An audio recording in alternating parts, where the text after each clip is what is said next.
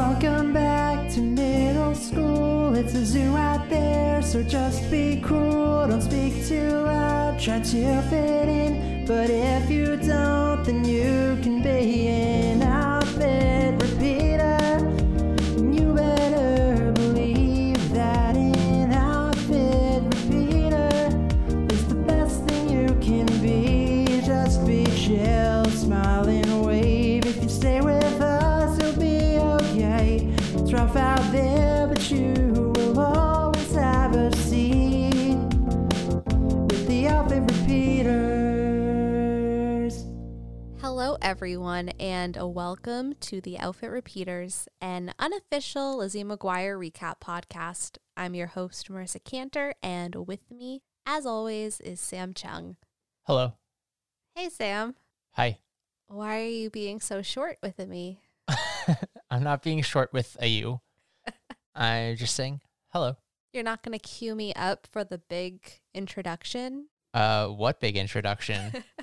Only the news that you have been waiting for the last, I think, 6 months since we announced it. Sure. Yeah. No. Please share your news. I'm all ears. Yeah. So I am so excited to announce that Older and Wiser, a podcast about all things publishing and younger, is happening, and it will be premiering with the Season 1, Episode 1 pilot episode of Younger tomorrow, March 31st. Wow. Look at that. What? It is very exciting. You seem underwhelmed, and I don't appreciate. I'm not underwhelmed. I don't appreciate the passive-aggressive wow. There's no passive-aggressive wow. I've put a lot of work into this podcast also. You made me write you a theme song. I think that made is a bit of an overstatement. You came up with that all on your own volition, and it's adorable. I mean, duh, I wrote it. Oh, God. No, it's very exciting. It's exciting that we're so busy now that we both have 2 podcasts. There's content coming out, 3 days a week now here. I guess we're just very bored. This pandemic needs to end. When can we get our vaccine already? Yeah, I don't know if I'm bored or I'm just overscheduling myself. I think it's probably the latter. But your co-host, Kelsey, I think she got tired of me calling her out because she sent us a question this week. Did you see that? I did not. I mean, it wasn't a very... She's going to get mad at me again. It wasn't a very deep question. She said, at Outfit Repeat Pod, question for the next episode, and then all caps, since you called me out, what do you think Gordo even likes about Lizzie? I feel like we talked about that a little bit on the last episode of the podcast, and we came to the conclusion that there's nothing to like. I mean, she's cute. She's his best friend. Gordo's always had a crush on Cousin Amy, but it never felt appropriate. And for some reason, when he looks at Lizzie, he just sees Cousin Amy. He can't really explain it because they're not related at all, but it just happens for him. I don't know. It just clicks. No, I mean, I think that he likes being able to mansplain things to her. Gordo likes to impress Lizzie with his intelligence. That was a big thing in this episode. He just wants to impress her. Lizzie is also like a person who needs validation from other people, and I think he likes that she comes to him for validation. Yeah. I don't know why they're friends. Because they imprinted on each other as babies. Kind of like when a baby duck sees like just any animal, and they happens to imprint on each other, and now they're stuck with each other. No. I associate imprinting with the trauma that was breaking Dawn, so we can't talk about it. I still have not seen any of those movies, and so I don't know what you're talking about. But you know what I'm talking about, right? I have no idea what you're talking about. The only scene of Twilight that you've shown me is them playing baseball.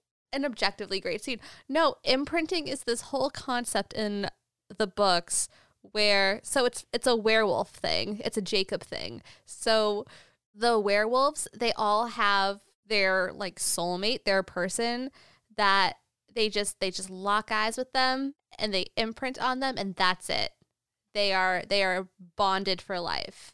Now, this is all great until Breaking Dawn, where we learn that Jacob sees the creepy CGI thing that is Renesmee, Bella and Edward's child, and immediately imprints on her. What? Yes, he imprints on a baby. So then there's this whole thing where he felt so pulled to Bella all of these years because he was really going to imprint on one of her embryos. Oh, geez. So it's kind of like it. I'm triggered. But the concept of imprinting is not Well, not a Twilight original concept. Well, Stephanie Meyer ruined it. I don't even know how to respond to that. But speaking of big movie franchises, Marissa, our most recent Marvel movie was Iron Man 3, as we continue to move through the MCU. And spoiler alert for anyone who has not seen Iron Man 3 almost 8 years later, but we're going to spoil it a little bit. Marissa, I have never seen you so happy as the moment when Pepper Potts falls into a fire, presumably dead forever. This was pretty much my reaction. I was just like gleefully laughing. You're so mean to her. I wanted to give my full MCU update though, because it's been a week. We watched 3 movies since the last recording. It's been 3 movies? Yeah. Oh, wow. Okay. Avengers, Thor 2, and Iron Man 3. Yeah, I mean, arguably, in my opinion, Iron Man 3 and Thor 2, not super strong movies. Probably don't need them in the long run, but they were really kind of just, finding their way until the bigger MCU kind of came to light. See, I actually really enjoyed Iron Man 3. I think more than Iron Man 2. So here's the thing. I am into this for the character moments. And then as you have seen, I just kind of tune out during the action scenes. And I think that Iron Man 3 is a really great character movie for Tony Stark. I really like to see the post-Avengers PTSD that is happening and sort of like going into his psyche and mental health. I like his relationship with Harley, which is very like it's a precursor to his relationship with Tom Holland's Spider-Man. I really liked all the character things we saw from Tony Stark in Iron Man 3. I don't know. Iron Man 3 is a little bit too melodramatic for my tastes. It's like, oh, we just had aliens try to take over the Earth, but oh no, someone's kidnapped the president of the United States on his plane. Well, let's go save him. Well, I think that's been my issue with the Iron Man franchise from the beginning is it's very, military industrial complex and very Merca and patriotic propaganda. But your favorite character is Captain America. What? You might want to stop now before you inadvertently embarrass yourself. What does that mean? Iron Man is to America military propaganda than Captain America. No, I do think that Tony Stark is my favorite character so far on in terms of like character complexity. I'm very excited to watch the next Captain America movie because I do love me Chris Evans. And I still think the ending of Captain America has been my favorite ending to a movie so far. I had a date. Mm-hmm. But I also want to talk about Thor 2, which I think was probably my least favorite movie so far. Okay. And it's just for the amount of significant things that happen in that movie, you would think that they would put more care into it. Like, there was all these big moments for Thor, right? Spoilers. His mother is killed. Loki is presumed dead. The best part of that movie was easily Kat Dennings. Yeah. No one clamors for Thor 2. Thor Ragnarok. I'm waiting.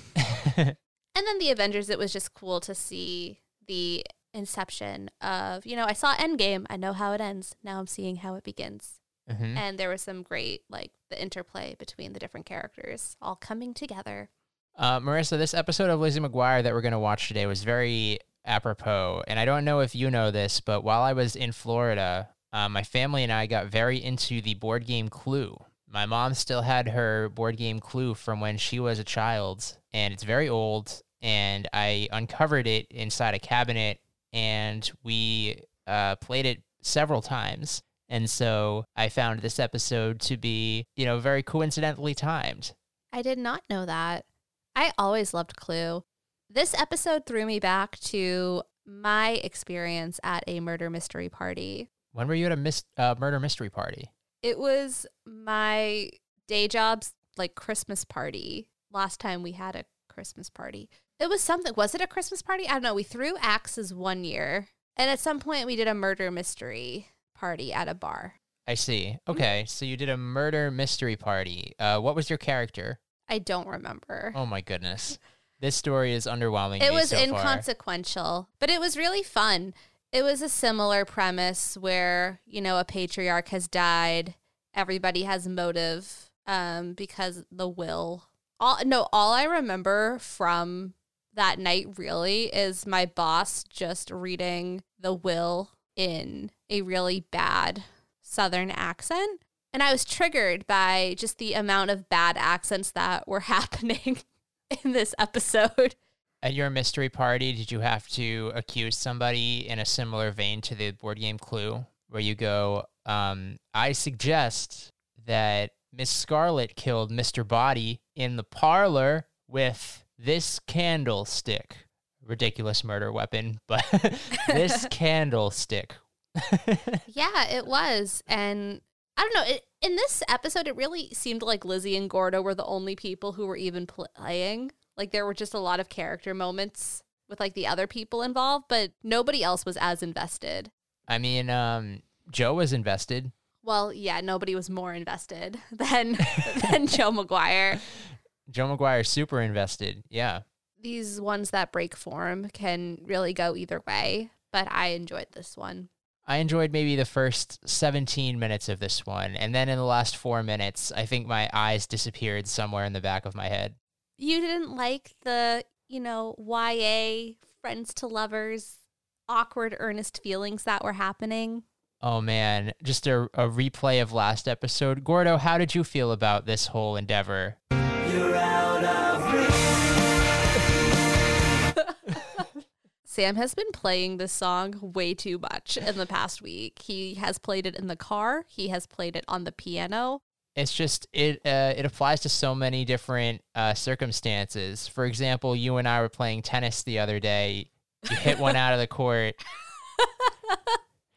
Couldn't reach it, but it was so close. You really had to throw that in there, didn't you? I mean, that's just one example, but, many things have been out of reach, but so close. But yeah, I think that for the first time, we are seeing things happening in a way that is a bit more sequential than anything we've seen before. This is all going to get messed up in 2 episodes, but we're kind of seeing a character arc or a romantic arc, I guess. Again, I don't think we would have gotten this if Miranda was here. I think they're just trying to fill the void left by Miranda with this, subplot that nobody asked for. And speaking of, was Miranda in this episode? But I'm not going anywhere. No. Still out of town. And they mention it all they take roll call at the beginning of the episode, and they're like, "Is Miranda here?" No, she's still. Where did they say? She's just still out of town. Out of town. What does that even mean? It's almost worse that they keep bringing it up. Yeah. No, I don't appreciate it. But I do think that of the Miranda-less episodes we've seen so far, I enjoyed this one the most. Not to say that I still don't miss Miranda, because I do, but there was a lot of good stuff happening here and a lot of fun character moments and dynamics to explore. I know. Do you really think Miranda would skip a British murder mystery? I think not. I know, she would have come in full Union Jack. I know. This is the perfect kind of activity for her. We're supposed to anticipate that she missed first a school function, a school dance, and now this murder mystery party thrown by Ethan Kraft, of all people. Now you can go out with Ethan Kraft. No, I totally agree. I feel like there's a lot going on in this episode, and I really am just excited to jump in if you're ready. Yeah, I'm ready. Cool. So today we are talking about Lizzie McGuire, Season 2, Episode 23, Clueless. In this episode, Lizzie and gang take part in a whodunit, and Lizzie realizes her true feelings for Gordo. Spoilers. This episode aired on January 31st, 2003. Yeah. Do you think there were alternate endings filmed? I don't think so. I think that it's really weird, again, what we're about to get. Because, so this sequence of episodes, I would say, from Lizzie's 11 onward to the next episode that we will be recapping next week, it's very clear that they're ramping up this Gordo thing ahead of the movie. And the next episode very clearly is leading into the movie and is supposed to be the season finale. But then there are still going to be 10 episodes or so to watch after that. Mm-hmm. We've been saying things make no sense. Let me just warn you, they're really about to make no sense in 2 weeks or so.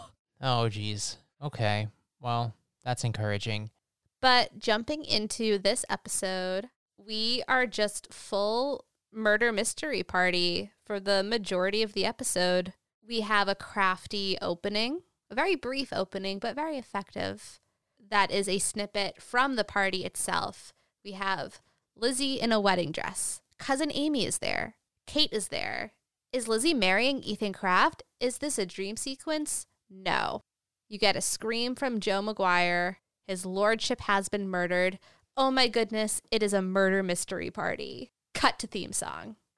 So we learn in the next scene that Ethan is having this party at his house, but he can't have it at his house, actually, because apparently his house needs to be fumigated, and if they do it there, they'll all get asphyxiated. Gassed.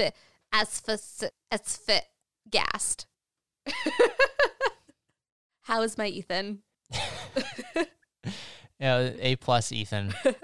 Yeah, very, very good. Yeah, it sounds like the Kraft house has some termites happening. And this is just such a bummer because, as you mentioned, he's supposed to have a party this weekend. But guess what? The party can be at Lizzie's house. Lizzie can just offer up her house. Yeah, Lizzie, God knows Lizzie knows how to throw a good party. Yo, yo, yo, busting some monster jams. And she double checks that there is no drinking, which I thought was interesting. I think that was in response to Ethan saying someone's going to get iced. Yeah, fair. I just think it's noteworthy that Disney Channel would even reference drinking to this audience. The bigger story here, and something that I want to talk about, is the fact that our pure himbo, Ethan Kraft, is hosting a murder mystery party. And this is one of my favorite character things for him. It's like, of course, Ethan Kraft. Yeah, I mean, why not, right? My bigger question is this guest list is absolutely crazy to me. It's really chaotic. First of all, Cousin Amy is invited. Why is Cousin Amy invited? She's not in middle school, but she's just here, like, at school, ready to get her role. That doesn't really make a lot of sense. So I don't really understand that. Veruca, I guess, this is a continuation of these past couple episodes that we've seen where Miranda's gone. They're like, well, I guess the budget's opened up. We can bring some of our guest stars back. But yeah, Veruca's here, Larry's here, and then, of course, Kate and Gordo. Claire would have made more sense than Cousin Amy. Claire would have made a lot more sense than Cousin Amy. That is very correct. And Cousin Amy didn't even need to do that much. No, she was just a body in the room. Mr. Body. Ooh. Oh, yeah. But yeah, I liked the line about how Larry's invited because he saved Ethan's life once, pulled me out of the way of a parade float. So then everybody receives their roles. Now, why this happens at school is very confusing, I think, to both of us, especially with the presence of Cousin Amy. Like, did she just break into this middle school to participate in this character selection process? But we have the roles. And let me just tell you, it was a process to write down all of these roles. I think we rewound a couple times to make sure we got everything. Ethan, of course, is going to be Clive MacGuffin, heir to the fortune, about to wed, what's her name? Penelope Featherstone. Penelope Featherstone. That is like adjacent to Bridgerton's Penelope Featherington. Sure. I mean, I didn't watch Bridgerton, but I'll take your word for it. It's true. That's her name. Then Gordo picks, and he is the role of Aubrey Carstairs, Lord MacGuffin's old war buddy. And he has some angst about this, but we'll get to that. Yeah, I mean, if this was my party, you wouldn't be able to repick. You gotta stick with your first pick and just live with it. Yeah, Gordo would be marrying Ethan Kraft. Yep, that's just the way it goes. Because gender is a construct and this is a game. Yeah, just deal with it, Penelope. And then Kate selects, and she is Esme Upshaw, a children's book author. I love that for Kate. And she really channels her inner children's book author later on in the episode. It's a whole new Kate. Does she? Very kind. I mean, Very compassionate. Okay. I mean, you can be mean and be a children's book author. That is very true. It wasn't like Mary Poppins lady, like super hard to deal with. Well, she just didn't want Disney to ruin her books, which, like, fair. Cousin Amy is Desiree Fireberry, a bored, tempestuous heiress. Veruca is Fiona St. John, a London actress. Larry Tudgman is Guy Gaviola, a Hollywood idol from Rio de Janeiro. And that just leaves one Penelope Featherstone for Lizzie McGuire. Oh, wow, what a coincidence. I know. Surprise, surprise. Lizzie gets the best part opposite Ethan Kraft. And after the character selection, Gordo is like, about this. He's very angsty. He's like, great. Once again, I will get to be the low-key best friend that nobody notices. Just a footnote to Ethan Kraft. Very insecure. I mean, if he was concerned about this, he should have remained Penelope Featherstone. Then, people would have noticed him. It would have been his wedding. It's true. You played yourself. Yeah, you did this to yourself. I feel no sympathy for you. Like, if you had the role right in your hand, you put it back in the bag. Then we cut to the party, and the rest of the episode unfolds from this night. Right from the start, we get a lot of bad/borderline offensive accents happening. Marissa, can you show us how an accent is done? No. I would also have a bad/borderline offensive accent. That's why I can comment on how bad their accents are. Who had a worse accent, Joe McGuire or Dick Van Dyke?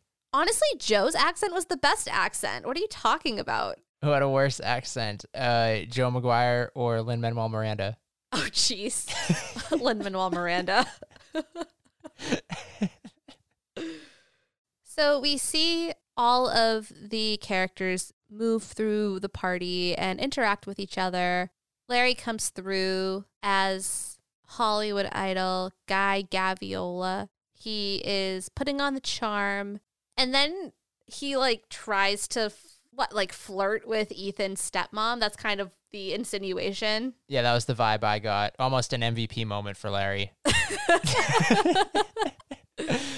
If he had stayed in character and just kept going with it, would have been an MVP moment. But he gets freaked out by it. So.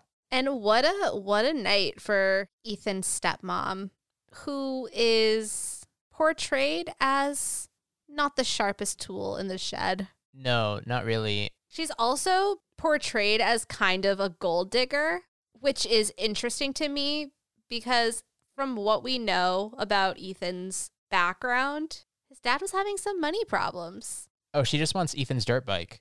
I mean, I guess that was over a year ago. He could have turned it around, and maybe money problems were due to, I don't know, tax evasion. Or maybe his first wife just took everything. Maybe. But yeah, there's a moment later in the episode where she thinks that where the death happens, and Ethan's like, my father is dead. And she's like, ooh, that means I get to inherit everything. I don't really get why she's there. She's there to quote unquote supervise, but why is she there again? Well, that's why she's there. Why does she need to supervise? Joe and Sam McGuire are there.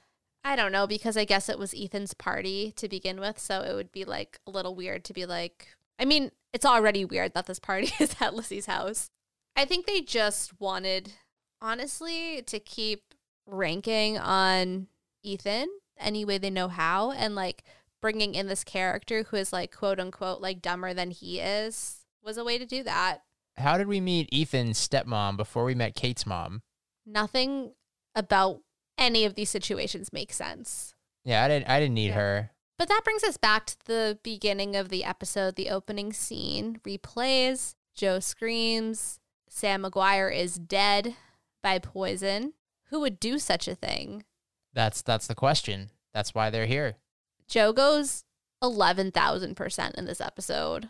This is all she's wanted for probably the past 10 to 15 episodes, is just to be included I know. in one of her children's activities. And so she's not going to take this lightly. She really gets into it. Slow down there, Dawson's Creek. The mystery is presented, and now everybody has to figure out who murdered Sam McGuire. I don't know what his character's name was. I don't remember what the dead guy's name is supposed to be. Lord MacGuffin? I guess he would be Lord MacGuffin.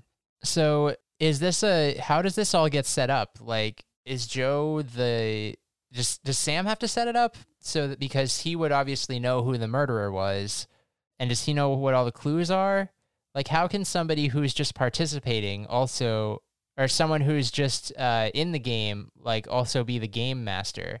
That is a great point. There is no game master. It is chaos. I would have loved in an alternate universe, if I was rewriting this episode, let Matt McGuire be the game master. Yeah, because somebody has to, like, set the clues and know what's going on. When you played your murder mystery, did the murderer know that they were the murderer? Yes. Okay, so they knew that they were the murderer. Yes, because the whole point, if you're the murderer, is it's like the hustler, right? If you're the murderer, your whole job is to make sure people don't think you're the murderer. Yeah, but the clues would give away that you're the murderer regardless. Like, eventually they'll find out that you were the murderer. That's true. Like, even if you were the murderer, if people find the clues, then there's nothing that you can really do unless you're actively murdering more people as the night goes on. Unless it turns into Among Us. Yeah. Like, the what you need to, then it needs to devolve into you murdering other people to continue to conceal your identity. Like the Hustler. I mean, sure, like the Hustler, like Among Us, like, any of these games. So that's, I don't know, the setup of this game didn't make a lot of sense to me. Yeah, I feel like we could that's a whole other thing, diving into game theory of a murder mystery party. But I hear you. I think that thoroughness in plot devices is not the show's strong suit. So are we really surprised that we can so easily poke holes into the structure of this game? I guess not. And the first clue is just a giant liverwurst sandwich. What is a liverwurst? Meat. Not appealing sounding meat. And there's lipstick on the bread, and that's how we know that it was a woman. I feel like that is a really big clue to just like instantly drop. Yeah, so that cuts out like half the people, I suppose. Yes. It can really only be Kate, Lizzie, Cousin Amy, or Joe McGuire. Or Veruca. I forgot Veruca was there. Sorry, Veruca. How come Joe McGuire That's so Veruca. How come Joe McGuire didn't have to pick a role for herself? Like, she just got assigned this role. And what role was Ethan's stepmom playing? I don't even know. She should have been the game master. The things they could have done with Ethan's stepmom if they weren't just leaning into the easy and cheap jokes. I swear. We could have really had something here.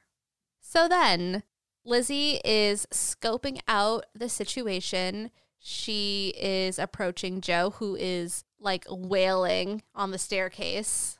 And what do you know? Matt, the inspector, bursts in. I am Inspector Pratt, and I am here to inspect.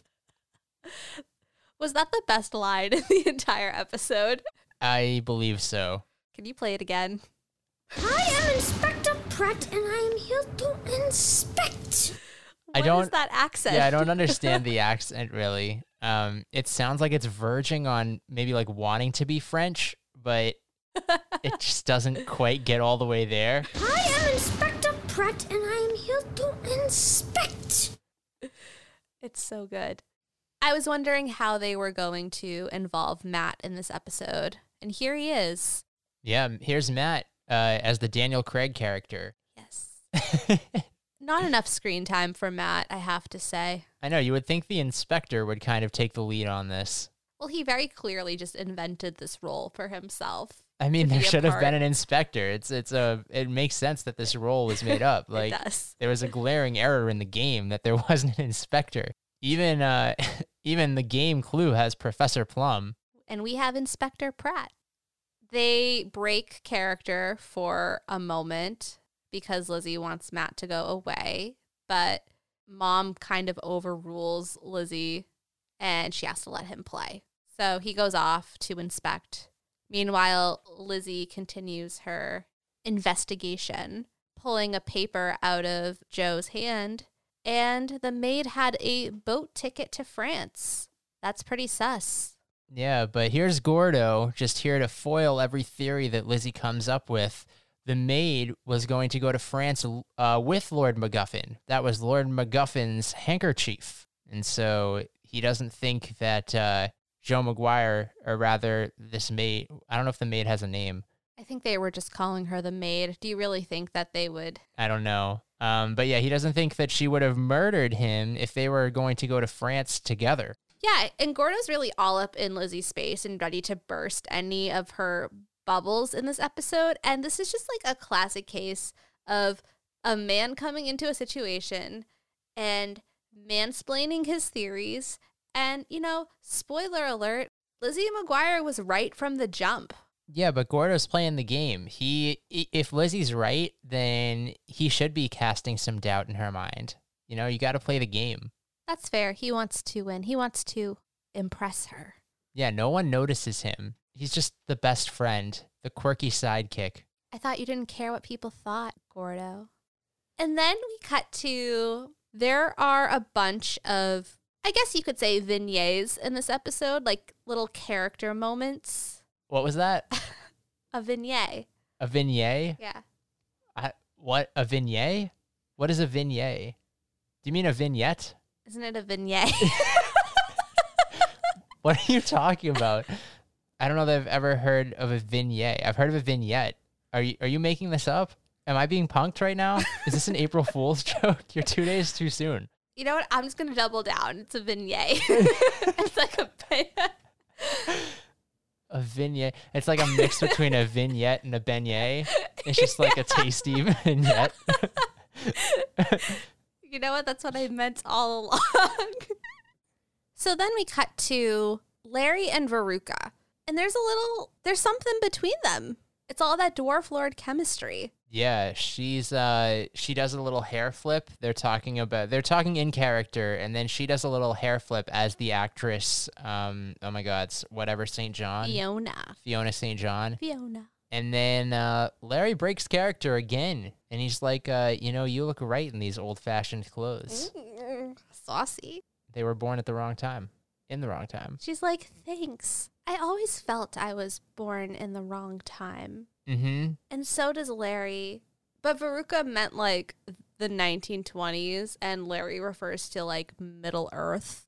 So very different ideas of the wrong time. Do you know what Middle Earth is? It's a Lord of the Rings thing. Oh, that's correct. I do know that. I did have to read/skim The Hobbit, so...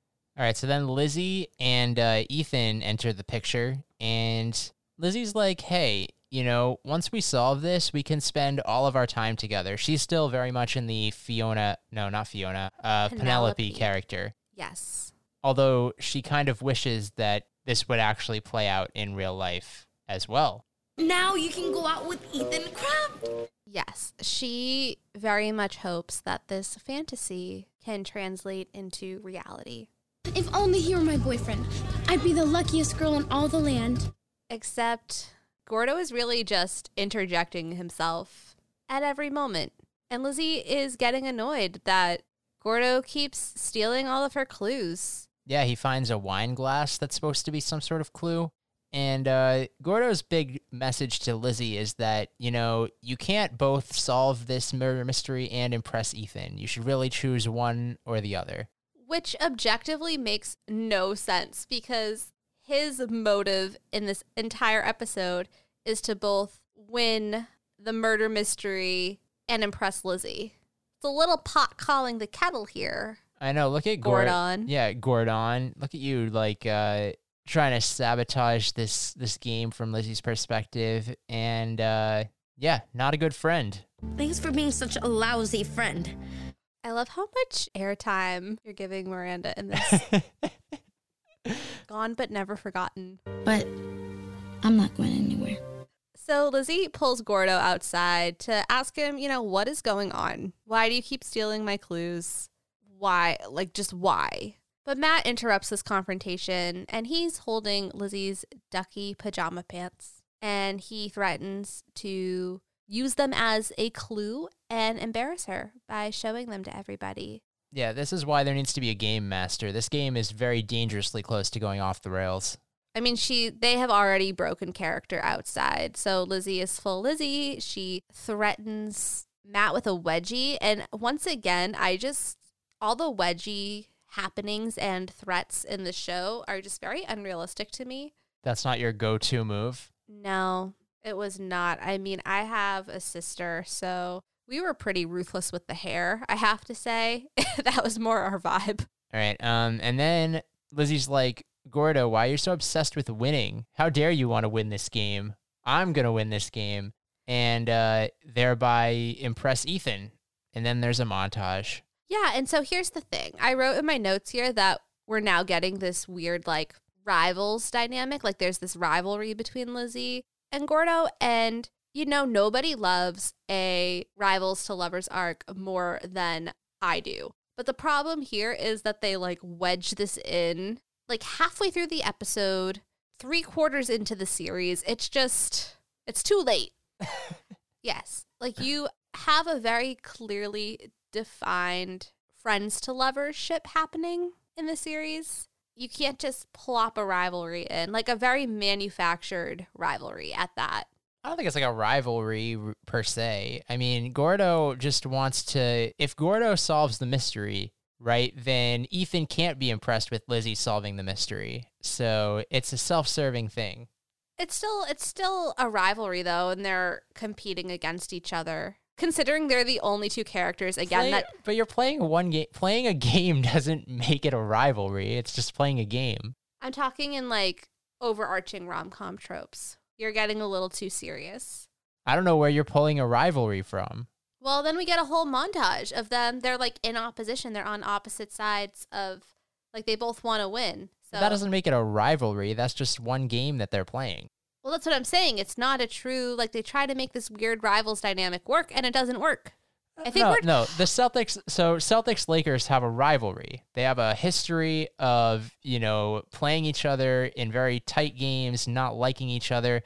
The Celtics don't have a rivalry with, like, the Portland Trail Blazers. No one cares about the relationship between the Celtics and the Portland Trail Blazers, but the Celtics and the Lakers, that is a rivalry, and this is Lizzie and Gordo are the Celtics and Trailblazers. Sam, you're being a Gordo right now.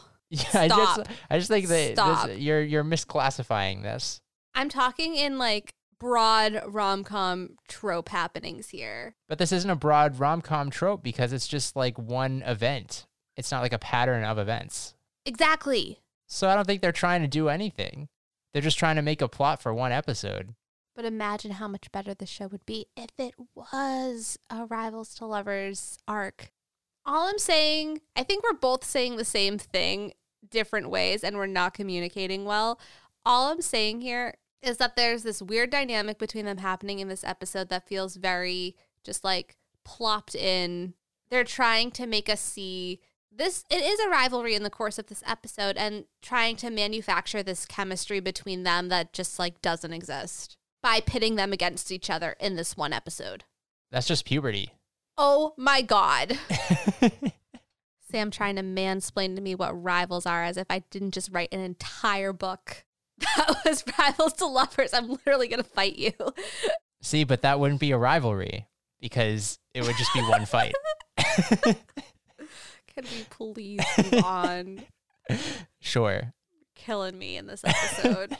You really are. Sorry. Well, this can just be one vignette in the story of our life. Oh my God. We missed another great line in this episode, the return of the Dirk. Oh, I thought you were going to say the moment when Larry saved Ethan's life. I already said that. You mentioned that already? I missed it. did. I missed you saying that. Yeah, no, Larry saved Ethan's life, and I can't believe it. Were you just not listening? Because I very clearly said that the best line in this episode was that line, and I read that line. So where were you? Because you were sitting right here. I don't know. I wasn't paying attention, I guess. Do you think it was the parade that we just saw a couple episodes ago? I heard what you did for Navi. Righteous. The Christmas parade. It had to have Do you been. think that was the parade in question? Yes, that is canon. Righteous. But yes, they are looking for clues. They have magnifying glasses. Joe is crying. They're dusting off evidence. They are like diluting liquids. They are doing all the murder mystery things. And as I've already mentioned, Lizzie and Gordo are really the only people even playing the game, right? Yeah, I mean, it's Ethan's party. You'd think he'd have more of a stake in trying to find the murderer. And then we get what is, of course, my favorite scene in this episode. We get a great Lizzie and Kate moment. I think I want to play it. That's it! I've got it! You've got what, dear? I know who killed Lord MacGuffin. I've got to gather everyone and give them my theory before that lousy Gordo beats me to it. Tisk. So very good at figuring out mysteries, but so very blind as to see what's in front of your own nose. What are you talking about? Don't you see what's happening? Don't you see why Gordo's behaving this way? Yeah, because he wants to beat me. Wake up, Lizzie! Why does he want to beat you? Because he wants people to notice him. That's partly it. Gordo's human. He's probably just tired of being a doormat. Okay, but he does not have to be obnoxious to get noticed, Kate. Hello? He doesn't want just anybody to notice him. He wants you to notice him. Me? Everybody at school can tell Gordo's had a crush on you for, like, ever. That's crazy, Kate. You've just been busy paying attention to Ethan. Gordo thinks if he wins, you'll pay attention to him. So why don't you do him a favor and yourself a favor, and I'll pay attention to Ethan. This is coming maybe like 20 episodes after Shirani. Shirani. I want to go back and revisit Shirani because that episode was so out of context and just random. And in the sequence of episodes that we watched this season, yeah, that was like the season 2 premiere, right? Yes. It was just so weird that, there's kind of like the first time we're introduced to Gordo having feelings for Lizzie, and then it's not addressed at all for maybe the next 20 episodes, and now here it is, just very heavy. All at once. Yeah, that Shirani episode was so wild in hindsight. I imagine that Gordo was standing there with the flowers for Lizzie, and just like there's that close up on his face, right? But then if you angle out a little bit, there's Kate looking at Gordo, looking at Lizzie. Well, I was just going to say, how do you feel about Kate being the one to reveal this information? I mean, it's fine. I mean, honestly, anybody could have done it. It would have been funny if Ethan did it. Lizzie. Can't you tell? It's Gordon, bro. Gordo's had a crush on you for, like, ever. But I do love Kate in this role. I love how she starts in character and then just totally, wake up, Lizzie. I mean, she was going in and out of, the accent was going, coming and going a little bit anyways. Yeah, and then we have the return of what I have dubbed as meaningful music. And Lizzie has to go reveal the killer person guy. Yes, so everybody's going to gather downstairs, and Lizzie's going to explain the sequence of events that led to the mystery, but she's very conflicted about saying who the murderer was because maybe she should let Gordo win. But then if she does that, does that mean that she likes Gordo? How do feelings work? I don't know. I was just like, no, Lizzie, you did this. Take the credit. Like, this just reads to me as a case of a woman making herself smaller to feed a man's ego. Really? I think that Lizzie just wants, like, anybody to like her, and so maybe Ethan is never going to like her, but now she's like, maybe Gordo likes me? Someone likes me? And she just, like, wants somebody to like her so bad because she's so tired of just it being unrequited every time. Well, if Lizzie has been paying attention to her own life and her own story, Ethan Kraft has made his feelings very clear. They are just friends. There was an entire episode all about it. Yes. So she should know at this point where Ethan stands. She definitely should. But, you know, she's trying nonetheless. She just can't take no for an answer. Which is pretty concerning. Yeah. If we were to dive deeper into that. It definitely is, but maybe Gordo is the savior in this situation because he, for some reason, likes Lizzie. Kelsey, we don't know why.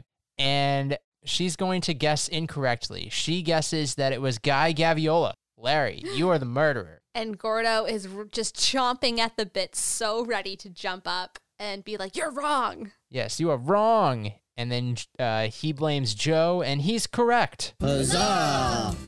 She is still very in character during the reveal. It's like, oh, I did it, and I had to do it again. He was a monster, a louse. And that is the closest thing to an accent you will ever get from me.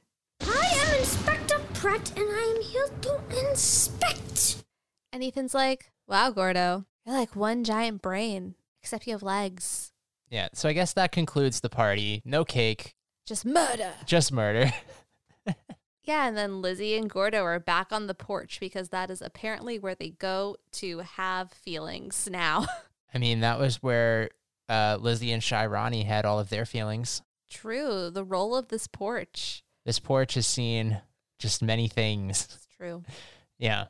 Okay, I know that we have some qualms with the relationship arcs and even just like how this budding romance is unfolding between Lizzie and Gordo. But I did really like this last scene. I know we're going to disagree because I know that this is the part in which, what did you say? Your eyes rolled back so far you can't see anymore. Yes, I saw my brain, and it was like weirdly connected to my body, in the words of Ethan Kraft. I really liked it. I liked their performance. I like the awkward, earnest YA energy. That's what I wrote in my notes. And it brought me back to that period in my life and just the newness of feelings. And I thought it was really sweet and awkward in a good way. I just don't get it. Like, Gordo's all, once again, just like juiced up to tell Lizzie something. He's inching towards her.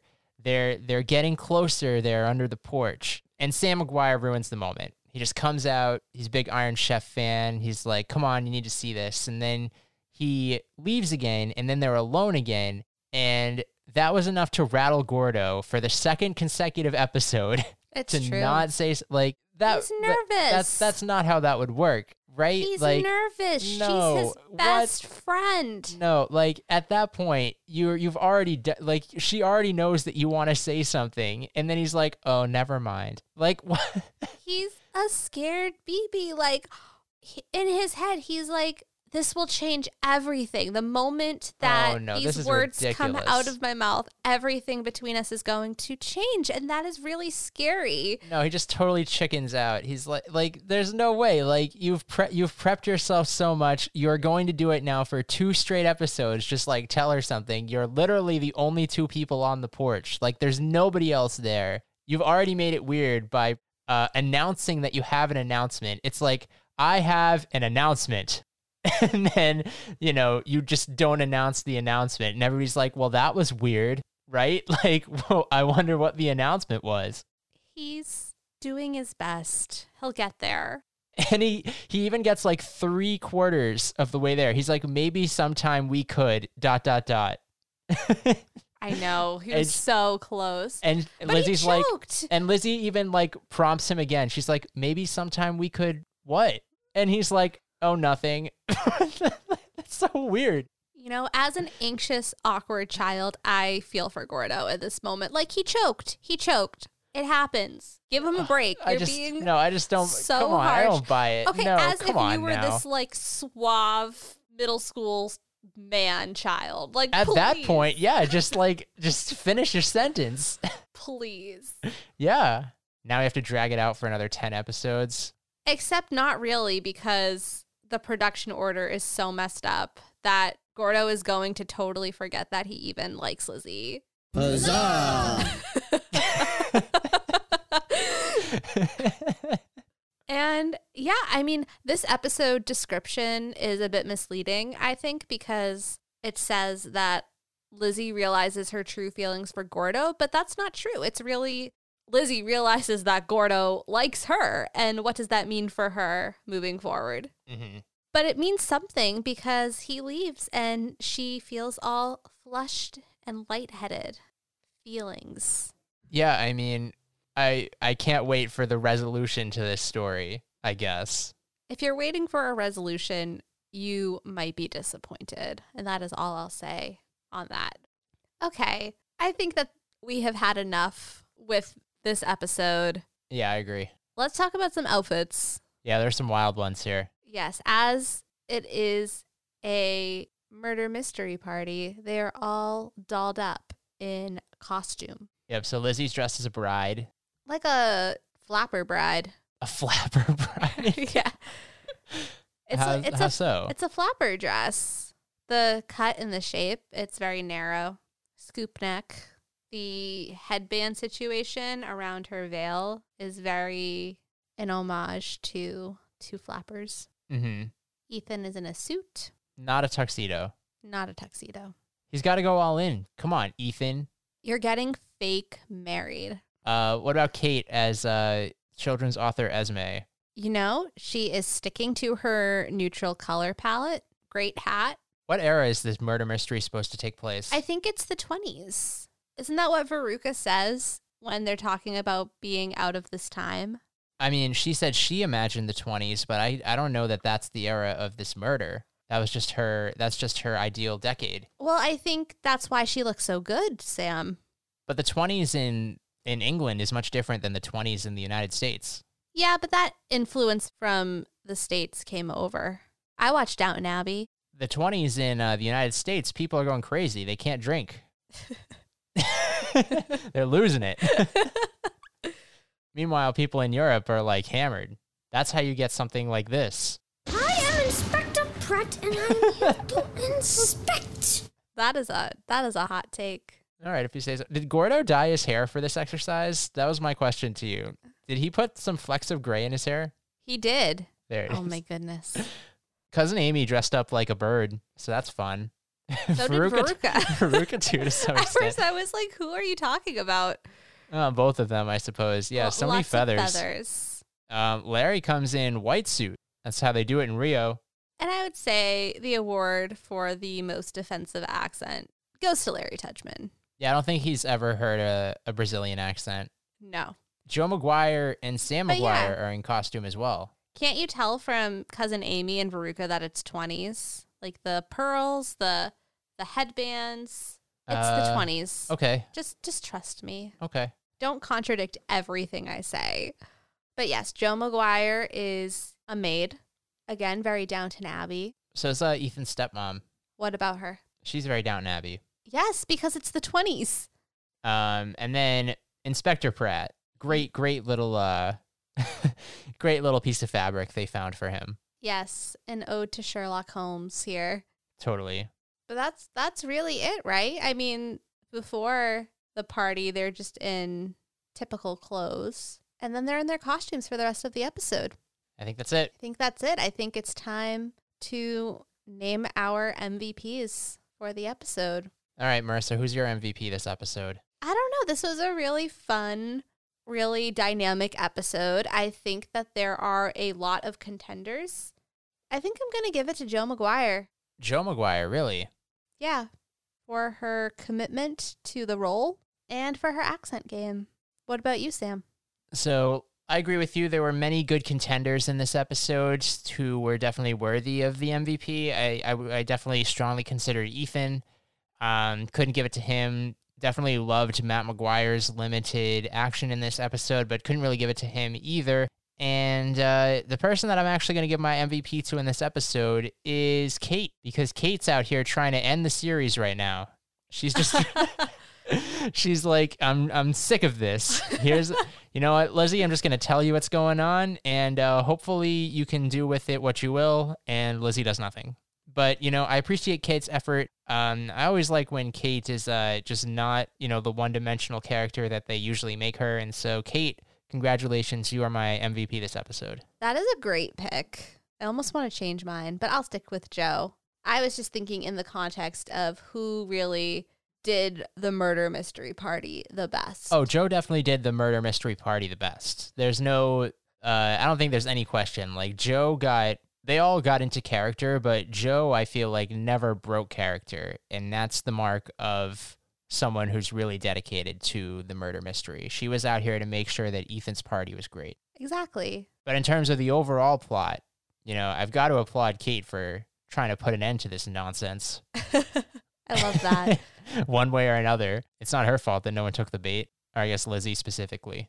But Lizzie knows. And what will she do with that knowledge? Probably nothing. Yeah, at least nothing meaningful. We'll just have to wait and find out.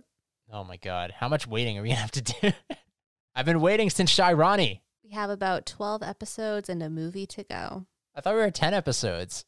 Did more episodes materialize? Oh, okay. My math is... So there's 11 more. Okay, yeah. So there are 11 more episodes and a movie to go. But Miranda will be back. Oh, thank God. Do you really think that your enjoyment of the show has plummeted without Miranda? I do. If every episode, especially if every episode becomes a, will they, won't they, that's going to get old for me real quick. Especially because there's no reason for it to be a will they, won't they. Like, Gordo has clearly, he's clearly very ready to say how he's feeling. He just won't. It's true. It's like they don't know what to do with just Lizzie and Gordo. And with Miranda, you have a fun group dynamic.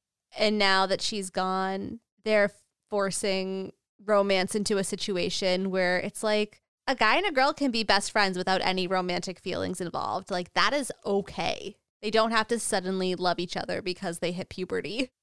But we will continue to follow this narrative and see where it goes. For now, that is a wrap on Lizzie McGuire, Season 2, Episode 23, Clueless. As always, you can follow us at Outfit Repeat Pod on Twitter or email us at outfitrepeaterspodcast@gmail.com. As always, this episode will be available at our website, www.paginatedmedia.com/outfitrepeaters, or wherever podcasts are available.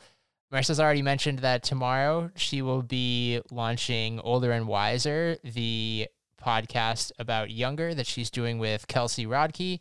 But I will also mention that on Thursday, Ivan Vukovic, Carlin Greenwald, and I are back with another episode of Crowning Around that you do not want to miss. It is a very, very fun episode of Crowning Around that I feel like nobody will expect. And so it is great. Yeah, we are bringing you content at Paginated Media 3 days a week. Tuesday, Wednesday, Thursday. Indeed. Our empire is slowly growing. Yes. And be sure, of course, to tune in next week when we discuss Season 2, Episode 24. Bye-bye, Hillridge Junior High.